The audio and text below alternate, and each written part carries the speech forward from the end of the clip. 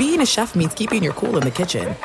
And with Resi Priority Notify and Global Dining Access through my Amex Platinum card, right this way. It's nice to try someone else's food for a change. That's the powerful backing of American Express. Terms apply. Learn more at americanexpress.com/withAmex. The Nikki Glaser Podcast. Her roast of Tom Brady stole the show. Now she's talking about it on the latest episode of the Nikki Glaser Podcast. I said, tell Tom Brady that I'm the Tom Brady of roasting. Lots of people roasted the GOAT, but only Nikki is still being talked about. Every time I refresh my DMs, it's 14 blue check marks of people I didn't even know who knew me are writing like paragraphs to me. Hear that and all episodes of the Nikki Glaser Podcast on America's #1 podcast network, iHeart. Open your free iHeart app and search the Nikki Glaser Podcast to start listening.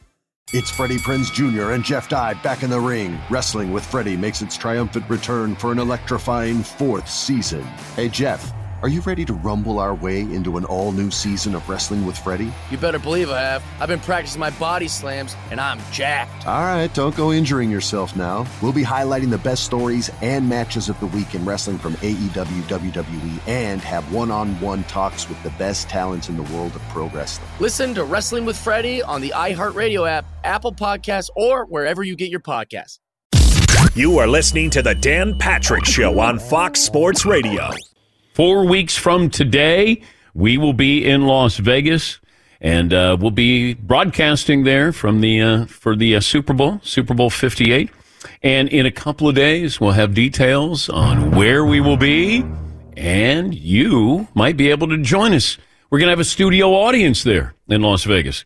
We'll tell you all the details that'll be coming up probably later on this week. We'll let you know how you can join us in Las Vegas. Brady Quinn, Fox college football analyst, Big Noon Kickoff, host of Two Pros and a Cup of Joe, former Notre Dame quarterback, joining us on the program. Good morning, Brady. Let's start with the obvious. How does each team win tonight here in the national title game?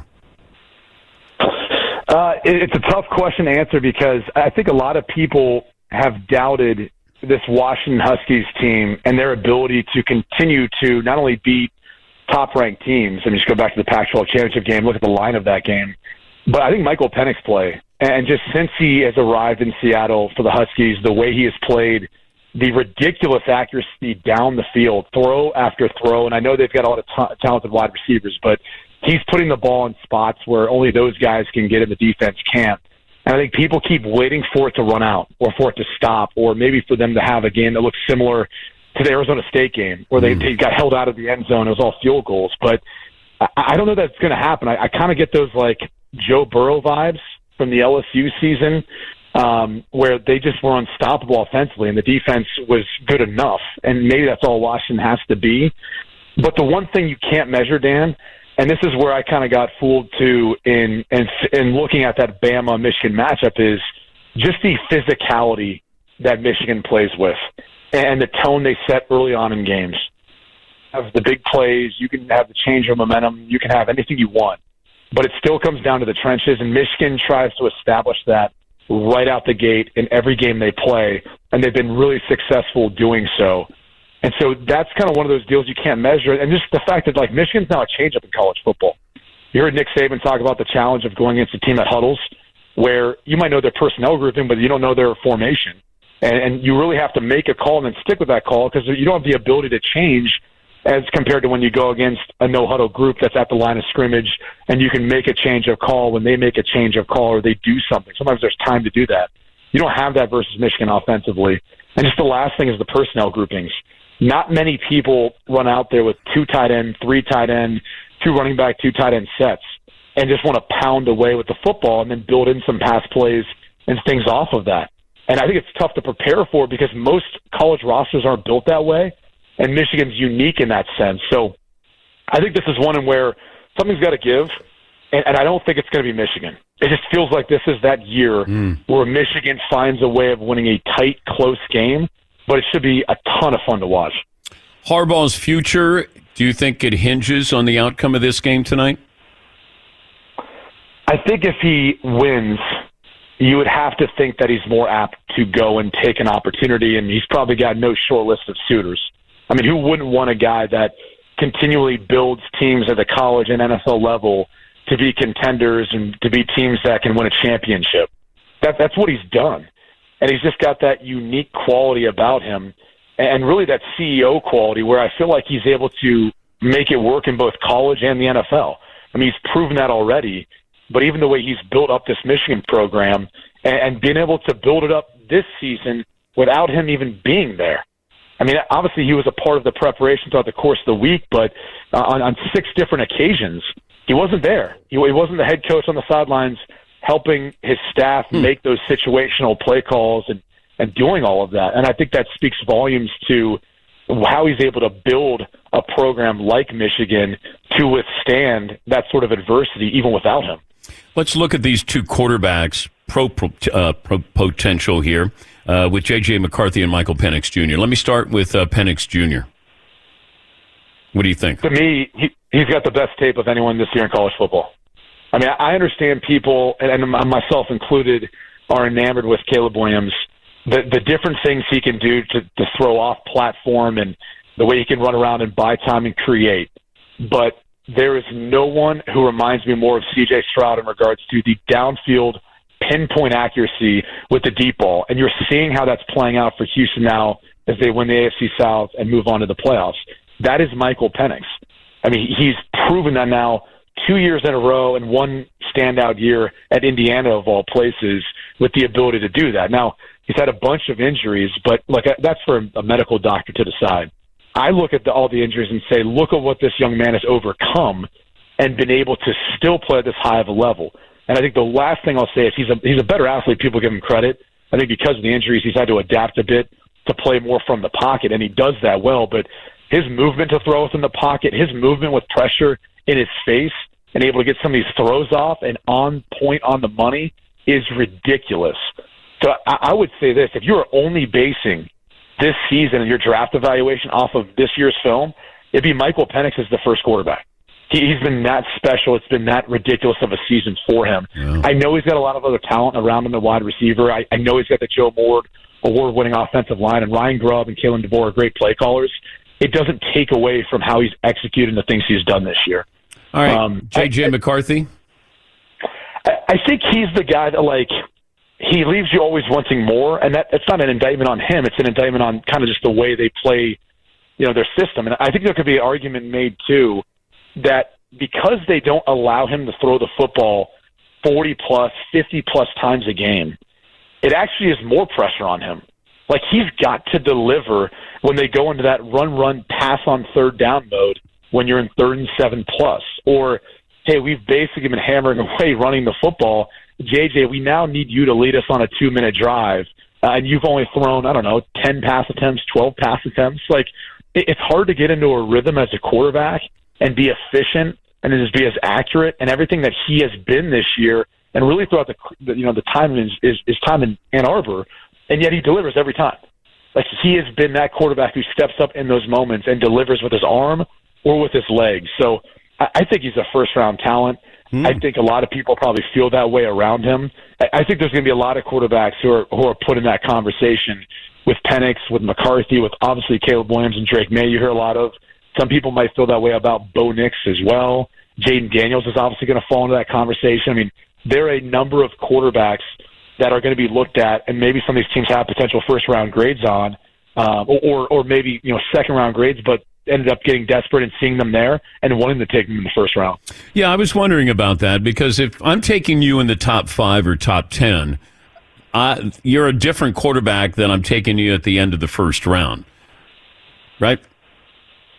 That's fair. And I think you've got, Jaden Daniels with the season that he had this year, who probably next to Penix has the next best film of anyone you're watching, just with his dual threat ability, how much he's improved from his time at Arizona State to LSU as a passer and from the pocket.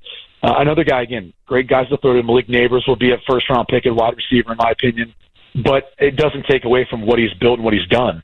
And so, he's a guy that I think teams might consider as we continue to watch these NFL teams adapt to more college-style offenses, allowing quarterbacks to be part of that rushing attack or looking for a quarterback with mobility. He's going to start being in that conversation. And then you look at other intangibles, like Bo Nix set an NCAA record for completion percentage this year. I mean, extremely accurate, has continued to improve his ability to play the position from the pocket, but yet you still see those playmaking ability assets that he's got when he needs to pull it out. It was kind of like he leaned on it too much at Auburn. He goes to Oregon, and he's put together quite the career, and I think quite the resume to show NFL teams that he's more than just a really good athlete playing quarterback. He's also really accurate. He's a good decision maker, and he can make some plays when you need him to make some plays. So this is a loaded quarterback draft class, in my opinion. You know, some people look at like Caleb Williams, Drake May, and say those are like those top 5 talented guys. I would say Penix tape and Jaden Daniels tape thrust both those two up into that conversation as well this year. He's Brady Quinn, former college and NFL quarterback working for Fox, their college football analyst. NFL regular season most disappointing team was who? Probably the Saints. I just think that was a team that preseason had, I think, the heaviest odds or favorite to win the NFC South. It was a loaded roster. It was one in which I really thought, Derek Carr, who did play much better football down the stretch, was going to be a big-time difference for them. I thought they'd be hosting a playoff game this upcoming weekend, and it wasn't the case. And at times, it just felt like they couldn't find a rhythm on offense. Defensively, they couldn't showcase what I think their personnel is on paper and playing up to that standard. They were probably the most, I guess, disappointing in my mind, only because of the expectations that were out there. And you had the worst team in their division in the Carolina Panthers, and you had a couple other teams, and the Bucs, obviously, who I think were a pleasant surprise, but they were the most surprising. I think their odds to win the division before the season were like plus 800. No one really saw that coming. And then Atlanta, obviously, who just fired Arthur Smith. They some people might have had high expectations. I always thought they needed a quarterback. So the reality is that the Saints were probably that team for me this year, even though the record isn't that bad. Yeah, I said Jacksonville because I thought they could get to the AFC title game with that talent. But do you have any hesitation about signing up Trevor Lawrence long-term if you're Jacksonville? I don't, and I think there's a lot of things that they need to check under the hood and reevaluate there, whether it's the inconsistencies in play calling, and whether that's on Doug Peterson or Press Taylor. Only those two really know behind closed doors. It seemed like Trevor Lawrence was constantly playing through some sort of injury this year. The Calvin Ridley trade and all the hype we heard before the season didn't really work out the way I think a lot of us had thought it was going to work out, where he would be this dynamic player that maybe wins, comeback player of the year. And I only say that because at this point, I have no idea what the criteria is for the AP or the comeback player of the year in the NFL, because it seems like it's a wide net. Like if you have a really good season and you didn't play or got hurt or something else happened last year, there's a decent chance you could be a comeback player of the year. But I digress. In their defense, I think they've got, again, some solid pieces, but collectively as a unit, outside of when they were able to generate turnovers, they struggled to get off the field. They struggled to stop the opponents from having big plays. It felt like this team, overachieved last year, and we had high expectations this year. And you looked at their schedule and said they should probably be one of the top teams in the AFC, but it never really came together the way it needed to. Explain C.J. Stroud. I think he inhabits all of the things that you're looking for in the NFL game from a quarterback perspective. The first thing is he's accurate. Like, that is something that people talk about accuracy, and they'll talk about mechanics. I'm personally the biggest believer in the improvement in accuracy comes from your eyes and understanding where you need to go with the football and addressing those throws and consistently throwing off of a consistent base that allows you to be more consistently accurate. He does that. Like, he knows where to go with the football. He's extremely accurate when he gets there. And I don't care how you want to stop the tape, but every time if you want to stop before he releases the football, he's got a great base, a great platform. He finds a way of getting to that and delivering an absolute strike. And then he's got the ability, like we saw in his final game in college, but also throughout the course of the season, when things aren't there, the ability to scramble, buy time, keep his eyes downfield. But I think the accuracy is the first thing, and really he's got the ability to do that at all three levels. And he's a passer, not a thrower, which he can shape throws. I always think, like, when you watch his pregame warm-up, have you guys seen it when he's shooting the basketball and he's swinging the bat? He's doing all these different drills. He's got such a good feel for how the ball is going to come off his finger and how it's going to feel coming off his hand. to be able to shape it into different types of windows like you have to do to achieve at the level he's doing right now. And so he's got a unique, I think, an uncanny ability to be able to just kind of feel and play the game utilizing his skill set. And then last thing, I think he's just clutch. Like, I think he loves when the game's on the line, put it on him. He'll make a throw. He'll make a play to be able to give his team a chance to go win the football game. So, honestly, the biggest crime for the Texans this season is the fact they don't have Tank Dell. Because I'd love to see what this team could do now that they're in the playoffs and Nico Collins playing out of his mind. And if Tank Dell is a part of this and Noah Brown back healthy, I'd love to see what this team would be capable of doing. Yeah, sometimes we overthink the position. You know, when we look at quarterbacks, we're like, oh, we got to break down everything. And you know, sometimes you just look at the tape. And I watched that game against Georgia, and I kept coming back to that, like, what is the knock on him? Oh, you know, he's not processing at the line of scrimmage. Then it feels like there's people out there who are trying to slander somebody so they go lower, or you get a chance to get that. I mean, there's a lot of games that are played there leading up to the draft, as you know. But I kept going back to the Georgia game. I'm going, the guy did everything you would want to. It's almost like Deshaun Watson. When he was playing in college, I kept going, wait, what is the knock on him? Like on the field, that dude answered. He won a title. And then we kept going, well, you know, I think Mitchell Trubisky's got a greater upside. And you're like, okay, all right, keep overthinking it. Well, you know what? I don't know what it is. I think in today's world, with all the data and analytics that we have, we now have all this information, and we want to find a use for the information. And the hardest thing is when you say, like, put on the tape, it's like we can all put on the tape and watch the guy and go, man, he's really good, right? Or, hey, he's really fast. Well, yeah, but how fast is he? All right, let's go have him run a 40-yard sprint, and then we'll compare him to everyone else because, you know, you do that in a game of football, right? You get down in T-shirt and shorts and a three-point stance, and you're going to go from a stop and run straight 40 yards. It's like, well, that's not really the best way of comparing, but that's just like what we do to be able to get an idea of how fast that guy is. So I think, honestly, the evaluation process now more than ever has relied on finding these data points, finding these ways of measuring guys, and whether it's their processing, their cognitive, their athleticism, and we're looking for a way of justifying our decision, right? Because it's tough, and looking at, hey, it's probably a variety of things. There's a ton of variables that affect anyone's performance and what they're capable of as a player, both good and bad. But if we can figure out a way of then justifying the decision based on these metrics, that helps us feel better about it, right? Like if you just go, yeah, I don't know, I kind of felt I had a gut instinct, right? Like tonight's game, if I asked you who you're putting your money on tonight, and you said, I don't know, I think Michigan's pretty tough to beat. I'm laying the 4.5 or whatever the number's at now. Well, what makes you say that? That's my gut. Like if I when you called me and we're talking right now and I said that to you, you'd be like, well, I don't want to follow that. I don't feel very good about that. I need a reason. I need some data points or some analytics to help me be like, yeah, that makes sense. Yeah, okay, I'll bet along with you. That's where we're at now.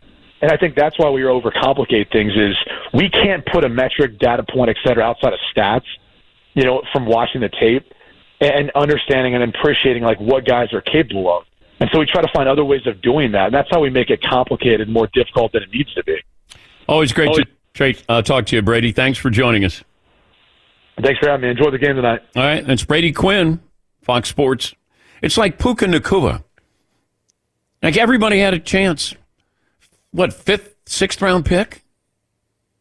What did you see? What did you not see? What did the Rams see that nobody else saw? He had the greatest rookie season that a wide receiver's ever had. That's where you go. And it's not like, you know, Tom Brady waited years or Terrell Davis, you know, waited. Puka Nacua did it right away. And coming in for Cooper Kupp. Yes. Yes. But did the Rams see something or did they just get lucky? Maybe. You know what? I mean, it's not like they were like randomly took him in the first round and it was like, whoa, what the hell is this pick? I mean, well, sometimes you can wait because you do have a sleeper there. You do have a surprise. It's like Russell Wilson. Everybody said, well, yeah, we had him ranked. We were going to take him. Well, nobody did until Seattle did. But Puka Nacua, I mean, that's crazy. Crazy. Dak Prescott went late. Well, we had a first-round grade on him. But if teams are like, if the Rams are so good at this, right? They're so good at this. I don't know if they're so good. I think Baltimore is so good at this. I think the Rams have done really well for not having high draft picks recently. I think they've done a really good job at that. I could tell by Seaton's face he's not buying I just think we're making a little much of, like, the Puka Nacua pick. It's like, they got lucky. It's not like they know. You know what? First of all, we're so good at drafting that we don't even need draft picks. We're just going to keep everything like from 4 down, fourth round and later, because we know that where the real value is. It's getting late here. Let's take a break. Play of the day is up next. Be sure to catch the live edition of the Dan Patrick Show weekdays at 9 a.m. Eastern, 6 a.m. Pacific on Fox Sports Radio and the iHeartRadio app.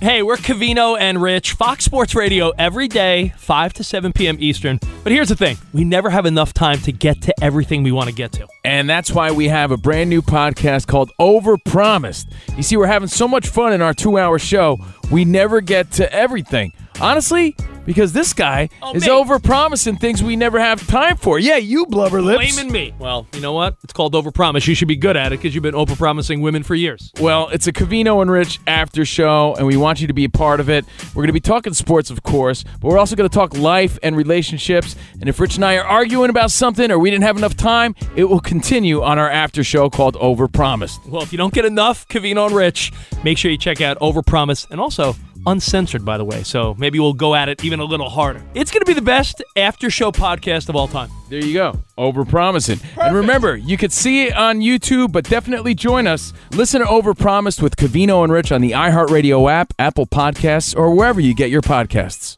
There are some things that are too good to keep a secret. Like how your Amex Platinum card helps you have the perfect trip.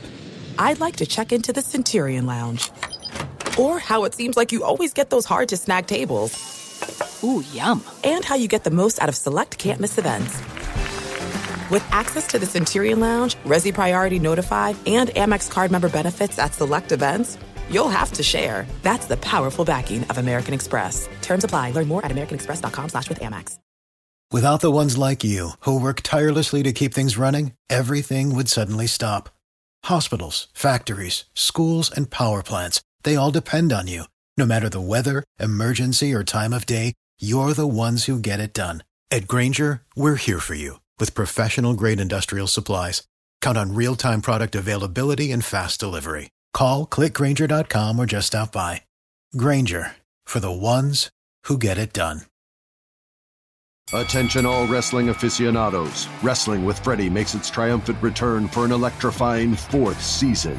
This is Freddie Prinze Jr., and I am beyond thrilled to announce that our wrestling extravaganza is back, and joining me once again is the one and only Jeff Dye. Get ready as we highlight the most jaw-dropping matches, dissect the fiercest feuds, and uncover the latest twists and turns in the world of pro wrestling. We're dusting off our legendary side quests and unleashing a barrage of brand new segments that will keep you guys on the edge of your seat like our talks on Unsanctioned Thursdays. Freddie, you know we got to give the people what they want. This season, we have an all-star lineup of special guests who are going to be gracing our podcast, bringing with them their own unique insights, experiences, and all of that in the world of pro wrestling and beyond. Whether you're a seasoned wrestling veteran or a fresh-faced newcomer, we promise an experience like no other. So buckle up, wrestling fans. Listen to Wrestling with Freddie as part of the My Cultura Podcast Network, available on the iHeartRadio app, Apple Podcasts, or wherever you get your podcasts.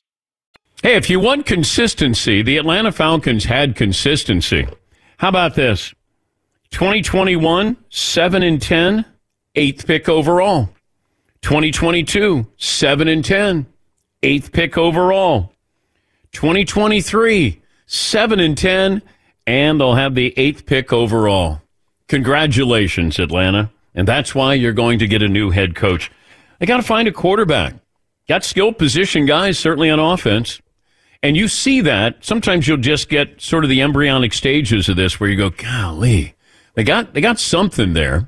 They just don't have that quarterback. And not having that quarterback is a big reason why Arthur Smith got fired. Ron Rivera got fired as well. Probably a couple more coaches will be fired today or this week. Yes, Paul. This may be irony, but I'm finding a few articles around the 2021 draft. Remember, Matt Ryan was kind of on his way out, and the Atlanta Falcons had the 4th pick of the draft. That was the highest in the Matt Ryan era. And a lot of people encouraged them to take a quarterback because they're never in the top 4.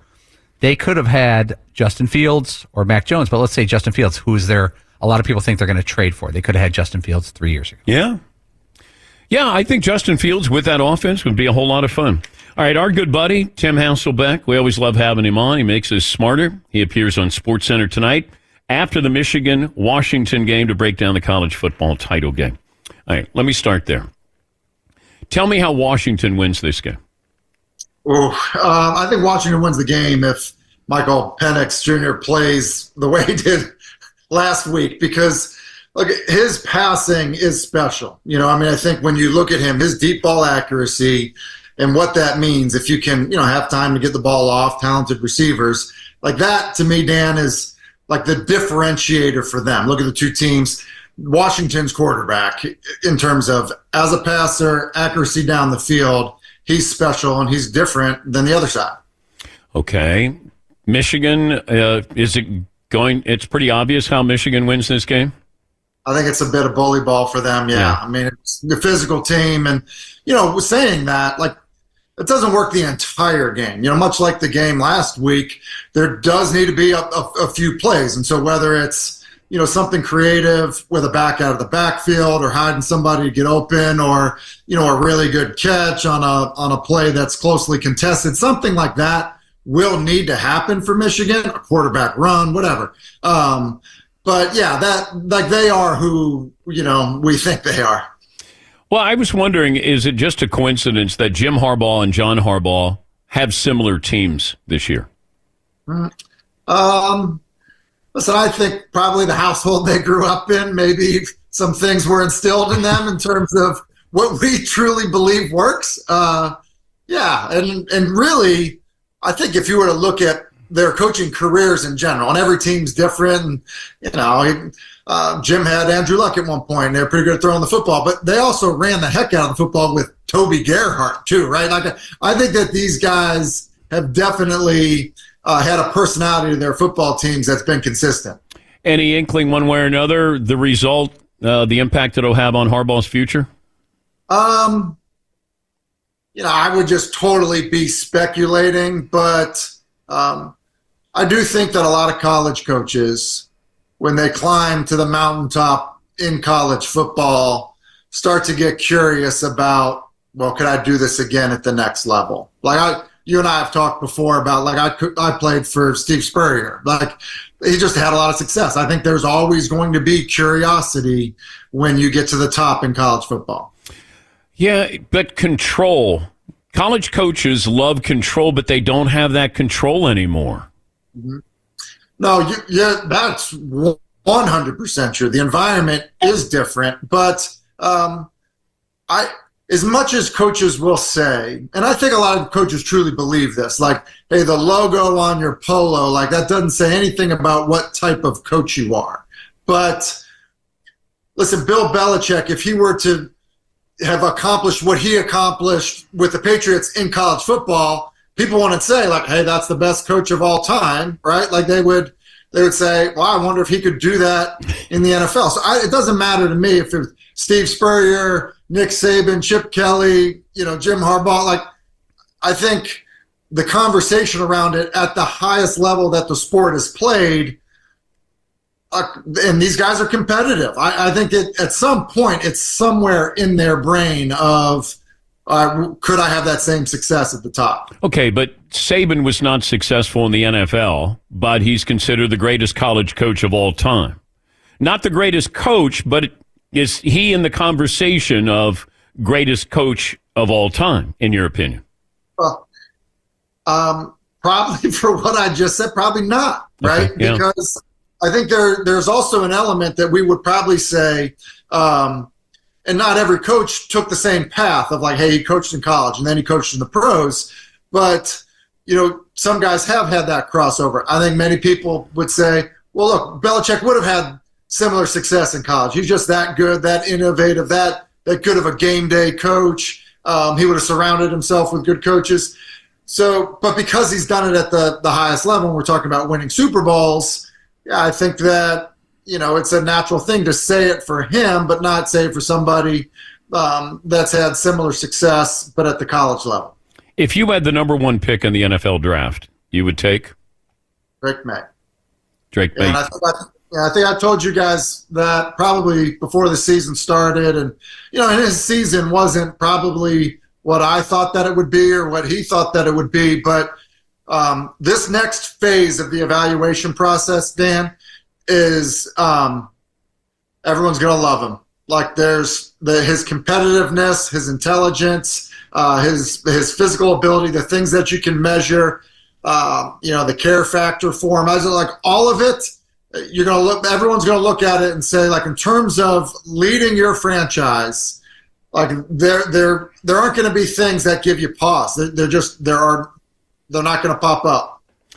Yeah, but it felt like he was under the radar this year. And we didn't expect him to be great. We expected Caleb Williams in USC to be great this year. And Caleb did it. Caleb was great this year. When you consider that defense was horrible, he kept them in games. It felt like with Drake May, we're like, oh, that's right, Drake May. We didn't hold him to the same standard, I think, as we did some of these other quarterbacks. Why do you think that is? Yeah, probably expectation of the program. Obviously a lot surrounding USC, what we thought they would be offensively, and then maybe how bad the defense was. That's probably, kind of alarming. And, and then just like post-game reaction stuff that generated criticism that, I think was, probably surprising for some. And I would say this for, look, Carolina's program was not the same. Like it wasn't. And they had to change an offensive coordinator. So I think there was a lot to all of that stuff. But does the Mitch Trubisky career have anything, is there any impact on Drake May? If you're the Bears, would you have pause of drafting another North Carolina quarterback? No, because I think the skill set, the experience, this guy checks every box, so it does not. Whereas with Trubisky, there was limited starts. There was, there were other things to say. Like we definitely are projecting. And now look, we're projecting with all of these guys. Like anybody who acts like they're not is lying. Like we projected with Justin Fields, we projected with Jared Goff, Matt Stafford, like projected with Brock Purdy. We're projecting, right? Like I think it was Chip Kelly's comment. Like quarterbacks are a little bit like tea bags. Like you can think you're getting green tea, but like until you put it in the hot water, like you're not really sure like what exactly it is. But with Drake May, like when you go through the process and you see the ability and all of that stuff and the competitive nature, the intelligence, all of that, there aren't going to be similarities to Mr. Trubisky. He's Tim Hasselbeck, ESPN, ACC football analyst, former NFL quarterback. All right, explain this to me. You being a backup quarterback for most of your career, you're in a game, victory formation. Yeah, that was really nice. It was all of my career. I know. Oh, I was trying to be respectful. Golly, that you turned over a new leaf in 2024. They're really soft with Hasselbeck. My bad. Not only was I a career back, like in my own family, I'm a backup quarterback. You're not even the best quarterback in your own family. Okay. So that was very kind. Thank you. Okay. Explain to me, Jameis Winston goes in, victory formation, run out the clock, you won the game, and he decides he's going to change the play, and they run in for a touchdown, and he stands by that it was a team decision, even though Dennis Allen said victory formation. How does that work? Well, I mean, the way it works is they send in, Pete Carmichael Jr. sends in, hey, victory, and that's what you should do. And Jameis, being one of one, for sure, says that's very nice on your part there, a one of one. New Year's resolution, you're being nice too. One of one, okay. And in fairness, how Jameis came into the league versus how a backup quarterback like myself came into the league, I would have knelt the ball down. And Jameis, probably maybe with a little more creativity and willingness to take a chance, saying, hey, look, this is what we're going to do. And truth be told, on the timing of it, there's no way that was a team consensus. I think, look, I actually don't think this is as clear cut as maybe people would think that I think that it is. What do you mean? I think they should have knelt the ball down. Yeah. However, there is an element of like, look, this is pro football, and you're paid to stop the other team. And we just had a week where we're talking about incentives and we're talking about rewarding guys that, don't always get the same opportunities. And so could there be an environment where that team, that locker room, would love to see him score? Yes, absolutely. And would feel, no sympathy to the Atlanta Falcons for trying to do that. Now, saying all of that, I do think in the culture of your football team, if you're going to do something like that, victory formation comes in, you say, hey, DA, Dennis Allen, we'd love to get him a score, okay? Can we do this? I think you have time to have that conversation. I think if they didn't line up in the victory formation, I would have been fine. Yeah. Because I don't think they would have had they addressed it with the coaching staff. Yeah.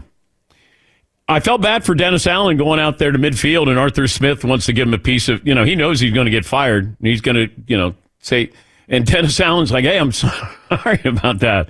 Not my fault. Blame Jameis there. Well, and Jameis's reaction after he kind of copped to the situation, that was probably not ideal. No, either. It wasn't. No. If he said, look, I went rogue, it's on me, I take the blame, but I wanted to get my guy a touchdown there. Okay. By the way, who do you have tonight? So I think Michigan wins the football game tonight. All right. Close? I do think it's close because they to me don't seem like they're blowing Washington out with Washington's ability to stay competitive, especially with the passing game. Yeah. God, I hope it's a great title game. This last go-round of the Final Four, I just hope we get treated. And the last game for a Pac-12 team. Yeah. Sure. I hope. And how great was last weekend? Scott, the game got over so late. Scott was looking at me. He's like, "Man, this is late." And if games are going to be like this, we can do them at 3 a.m. If they'll finish like that. Have fun tonight. Thank you, Tim. I appreciate it. See you, Dan. That's Tim Hasselbeck, ESPN ACC Network football analyst, former NFL quarterback. He'll be with Scott Van Pelt after the national title game on SportsCenter. Take a break. Our best and worst of the weekend. More of your phone calls right after this. Fox Sports Radio has the best sports talk lineup in the nation. Catch all of our shows at foxsportsradio.com. And within the iHeartRadio app, search FSR to listen live. There are some things that are too good to keep a secret. Like how your Amex Platinum card helps you have the perfect trip. I'd like to check into the Centurion Lounge. Or how it seems like you always get those hard-to-snag tables. Ooh, yum. And how you get the most out of select can't-miss events. With access to the Centurion Lounge, Resi Priority Notified, and Amex card member benefits at select events, you'll have to share. That's the powerful backing of American Express. Terms apply. Learn more at americanexpress.com/withAmex. Attention all wrestling aficionados. Wrestling with Freddie makes its triumphant return for an electrifying 4th season. This is Freddie Prinze Jr., and I am beyond thrilled to announce that our wrestling extravaganza is back, and joining me once again is the one and only Jeff Dye. Get ready as we highlight the most jaw-dropping matches, dissect the fiercest feuds, and uncover the latest twists and turns in the world of pro wrestling. We're dusting off our legendary side quests and unleashing a barrage of brand new segments that will keep you guys on the edge of your seat like our talks on Unsanctioned Thursdays. Freddie, you know we got to give the people what they want. This season, we have an all-star lineup of special guests who are going to be gracing our podcast, bringing with them their own unique insights, experiences, and all of that in the world of pro wrestling and beyond. Whether you're a seasoned wrestling veteran or a fresh-faced newcomer, we promise an experience like no other. So buckle up, wrestling fans. Listen to Wrestling with Freddie as part of the My Cultura Podcast Network, available on the iHeartRadio app, Apple Podcasts, or wherever you get your podcasts. The Nikki Glaser Podcast. Her roast of Tom Brady stole the show. Now she's talking about it on the latest episode of the Nikki Glaser Podcast. I said, tell Tom Brady that I'm the Tom Brady of roasting. Lots of people roasted the GOAT, but only Nikki is still being talked about. Every time I refresh my DMs, it's 14 blue check marks of people I didn't even know who knew me are writing paragraphs to me. Hear that in all episodes of the Nikki Glaser Podcast on America's #1 podcast network, iHeart. Open your free iHeart app and search the Nikki Glaser Podcast to start listening. It's the final hour on this Monday. Hope you had a great weekend. Gang's all here, including Fritzy, ready to go. More phone calls, best and worst of the weekend. What you liked, you didn't like. If you're a team that missed the playoffs, you got to rely on that stat that for 34 consecutive years, at least 4 teams that didn't make the playoffs last year made the playoffs the following year. You had 6 of those teams this year, and you start to look at some of those teams for next year. Obviously, you'd put in the Bengals, maybe the Minnesota Vikings, but Browns, Lions, Packers, Texans, Rams, Steelers all made the playoffs this year after not making it last year. National title game, the line varies. What we have with DraftKings, Washington is getting 4.5 against Michigan. I'd be curious, the over-under, the number of passes that J.J. McCarthy is going to attempt tonight. Because I get the feeling that Michigan might treat this game the way Michigan treated Penn State, and that is they're just going to run the football, play physical, Michigan style from start to finish. And I wonder if I gave you over under 15 passes for J.J. McCarthy, the Michigan quarterback, they would probably love to go less than 15 throws for their quarterback.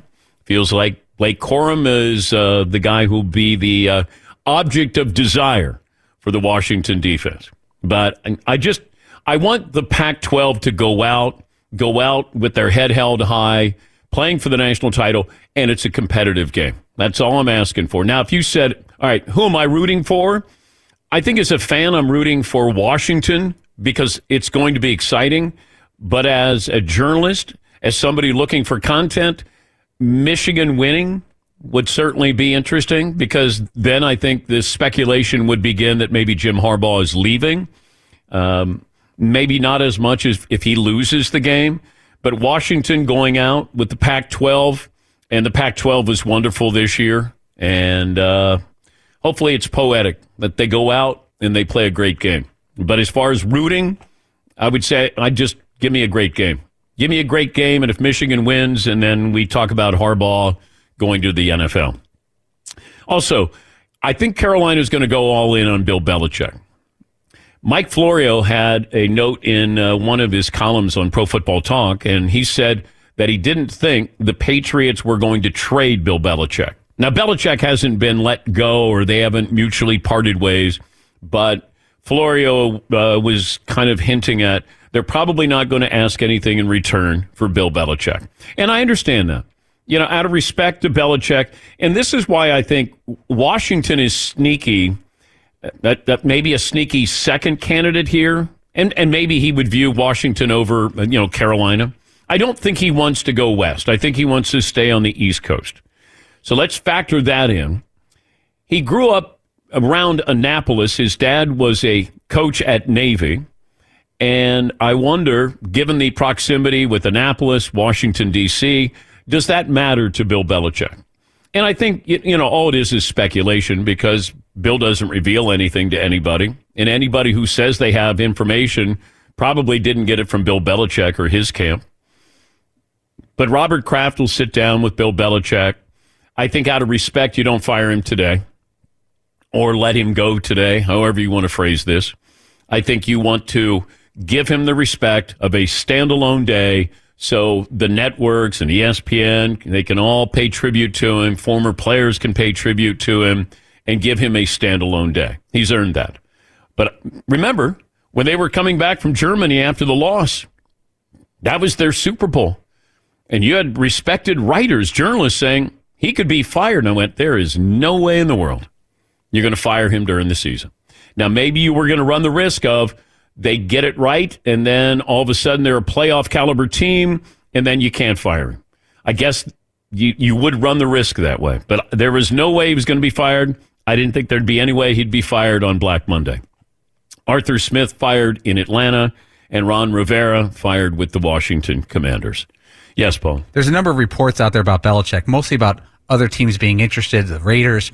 Dianna Rossini has a report from ESPN an hour ago that the Atlanta Falcons would be interested if Belichick were available. Is there any chance Robert Kraft pauses for a second and goes, wow, every NFL team is interested in my coach. Should I take a pause here and not get rid of him? No. Okay. He hasn't done a good job. Yeah. Look at his draft.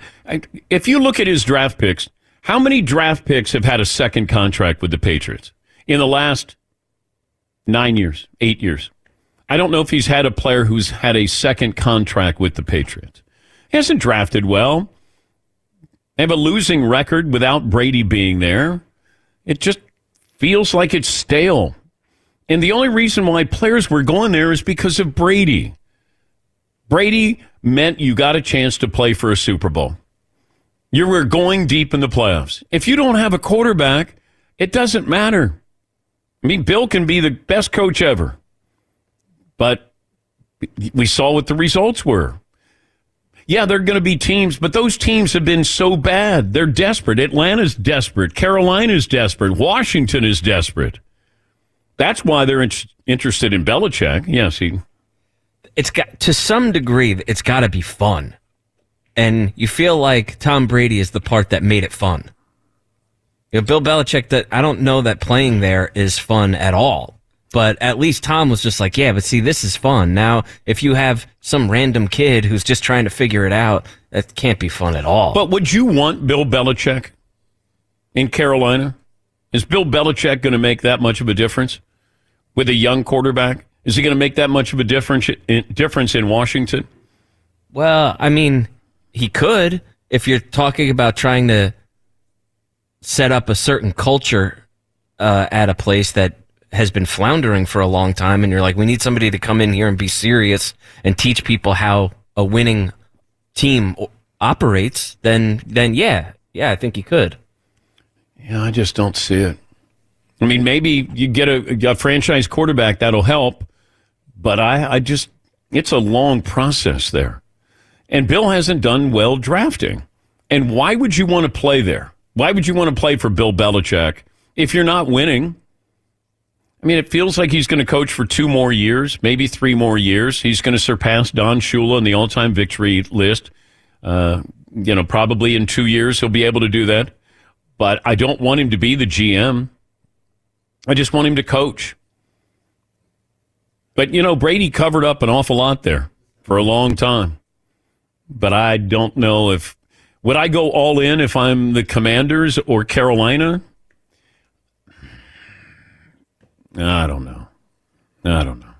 Yeah, see. If not him, then who? Well, that's what I would want to know, what other coaches are out there. But it's just like I bring in Bill and he becomes the team. He becomes, I don't know. I don't want him to be the GM. He a couple hours ago, he met with the media, and here's a portion of his press conference. Wondering if you've given any serious thought to relinquishing the personnel, maybe some of the draft responsibilities, and coaching the team, which you were saying yesterday is something you still really want to do. Yeah, I'm for whatever, collectively we decide as an organization is the best thing to help our football team. I have multiple roles in that, and I rely on a lot of people to help me in those responsibilities. If somebody's got to have the final say, I rely on a lot of other people to help, and whatever that process is, I'm only part of it. Okay. So now he's ready to relinquish that. Now, I don't know if he's saying that to stay in New England. Everything I've read, Jay Glazer had something yesterday saying, no, he's not coming back. Okay. I mean, I don't know what Robert Kraft is, what his mindset is with the future of this team and who he's going to bring in. Can he bring in Mike Vrabel if Mike Vrabel gets fired by 10? What if Vrabel doesn't get fired? Who is going to replace Bill Belichick in New England?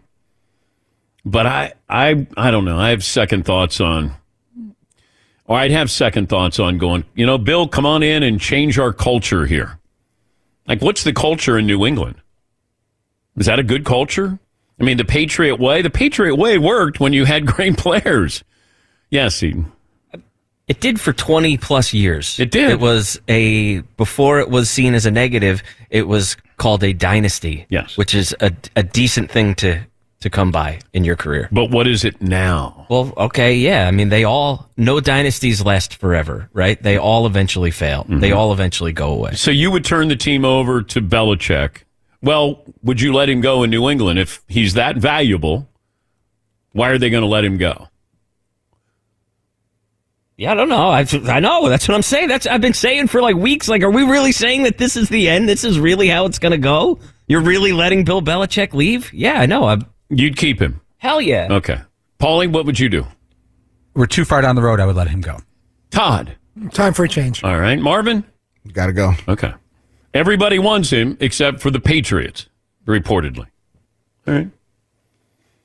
Question is, okay, you can have Belichick or Harbaugh in Carolina. I'm taking Harbaugh. Anybody with me? Todd, oh, okay. Sorry about that. I know now you want to change your mind, but I'd go Harbaugh too. Yeah, Paulie. That's a toughie. I would like to do neither. I would like neither. Oh, you don't? That's probably the best answer I've heard so far from anybody. Okay. I'd take Harbaugh. I'd take Harbaugh. Entertainment value, Harbaugh. I'd take Harbaugh. Harbaugh. Yes, Marvin. Don't you want to start with somebody a little bit younger, try to develop with Bryce Young and the rest of those young players? Well, Harbaugh is younger. Considerably younger. But he acts older. He does. He actually acts older than Belichick. Hey, who doesn't want to be older? Harbaugh does. We all live to be older. I mean, the old things are always the best, right? Harbaugh does act older than Pete Carroll does. Like a fine wine, things just get better as they age. Of course they do. Piece of artwork. Of course they do.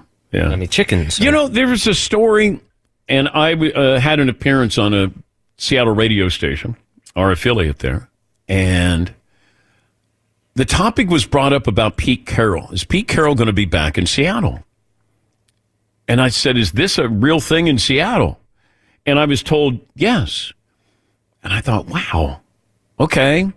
I just assumed that Pete would be back. What's he been there, 14 years? He started there in 2010. He was 59. He's going to be 73 soon. He's been there forever. Yeah, but he doesn't act that way. No. Dang. Yes, he. So you would rather have Pete Carroll than Bill Belichick? Taking over a new franchise? Yeah. Yes. Why is that? One's more likable, the other one's more difficult? No. Doesn't matter to me. I'm not playing for him.